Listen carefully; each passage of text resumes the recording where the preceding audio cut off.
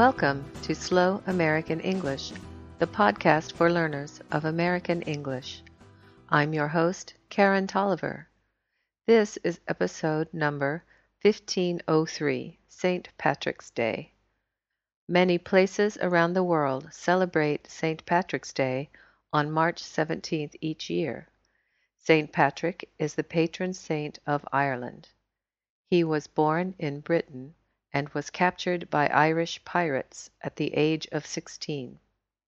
After spending several years in captivity in Ireland, he escaped and made his way back to Britain. He became a priest and returned to Ireland later in life as a missionary. He died there in the year 461. Today, he is venerated by several religions, including the Catholic, Lutheran, Eastern Orthodox, and Anglican churches.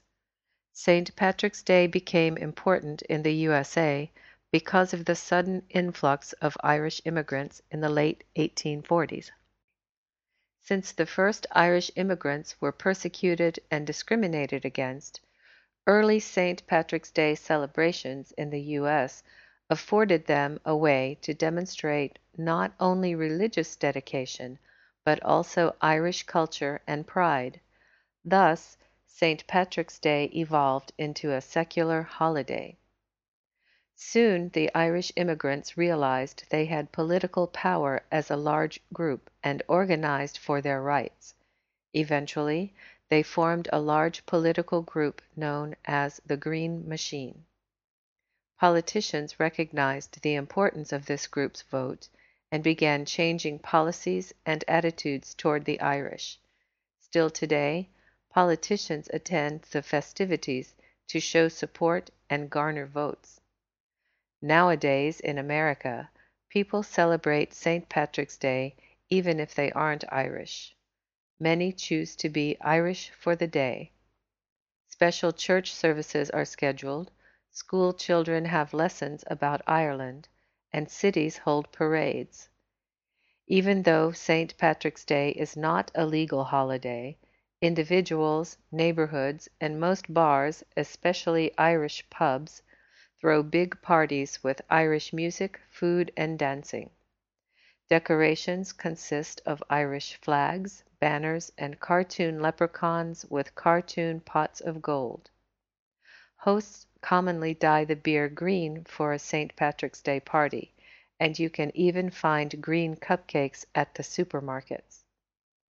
St. Patrick's Day parades actually began in America. The first parade, held on March 17, 1762, in New York City, consisted of little more than a group of Irish soldiers serving in the British Army before America declared its independence.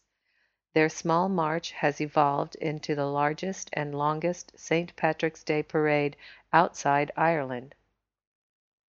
Some of the biggest and most well-known parades also occur in Boston, Chicago, and Savannah, Georgia, where large populations of Irish immigrants settled. In addition to green clothes and shamrocks, you can almost count on seeing and hearing a bagpipes and drums corps in any given St. Patrick's Day parade. The Chicago River, which flows through that city, is dyed green for their parade. Green is the color of Ireland, owing to St. Patrick's purported use of the shamrock to explain the Holy Trinity during his missions, and also to the fact that Ireland is called the Emerald Isle. On St. Patrick's Day, people wear green clothes, party hats, and shamrocks. Many green T-shirts say, "Kiss me, I'm Irish."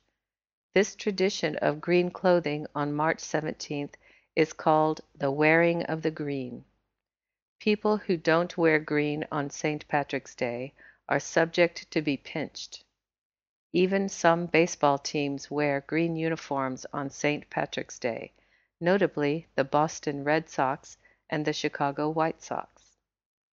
Although St. Patrick's Day began as a religious observance, and there are annual church services especially honoring St. Patrick, today most celebrations are more about Irish culture and fun. So, on March 17th, don your green clothes, see an Irish parade, and raise a green beer to Ireland. Erin go bragh. That's the podcast for this time. Slow American English is written and produced by Karen Tolliver. Copyright 2015. The music for this podcast is written and performed by S.W. Campbell. The opening theme song is Junie Says. The ending music is Beans and Dirty Rice. Find these songs and more music by this artist at www.soundclick.com/SWCAMPBELL. Please visit www.slowamericanenglish.net for a free transcript of this podcast. There you can also download additional materials for a small fee.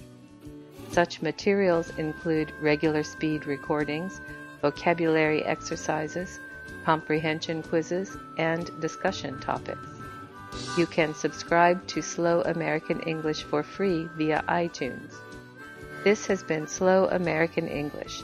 I'm Karen Tolliver. Thank you for listening. I got a one-eyed cat with hairballs, missing tail and gimpy leg. Goes by the name of Lucky, and she just showed up one day. Well, that cat ain't good for nothing, least of all in kitchen life. She eats chicken of the sea, and I eat beans and dirty rice.